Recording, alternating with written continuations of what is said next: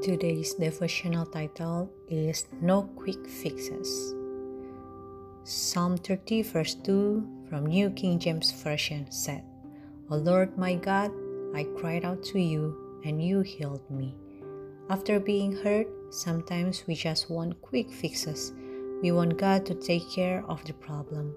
The thing is damage doesn't happen overnight, but we want healing to be. Wounds heal over, but scar tissue remains. Complete healing takes time and goes deep into painful places. After a surgery, doctor remind us that it will look abnormal right after the surgery. It will take time. Sometimes they would say the pain of the recovery can be much greater than the pain of the injury.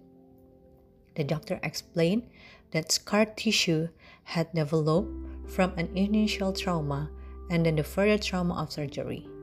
As our body attempted to heal itself, protective fibers grew around the injured ligaments.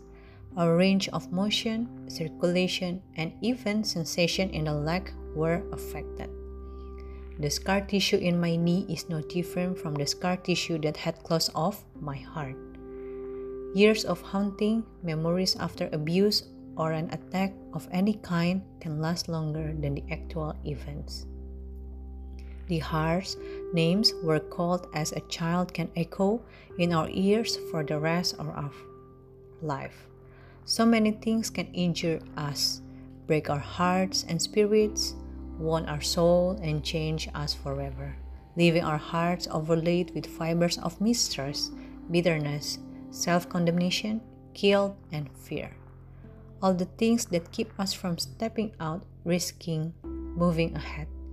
We want God to heal us quickly and without pain, but the healing of our hearts takes time, hard work, and strong commitment, just as physical healing does.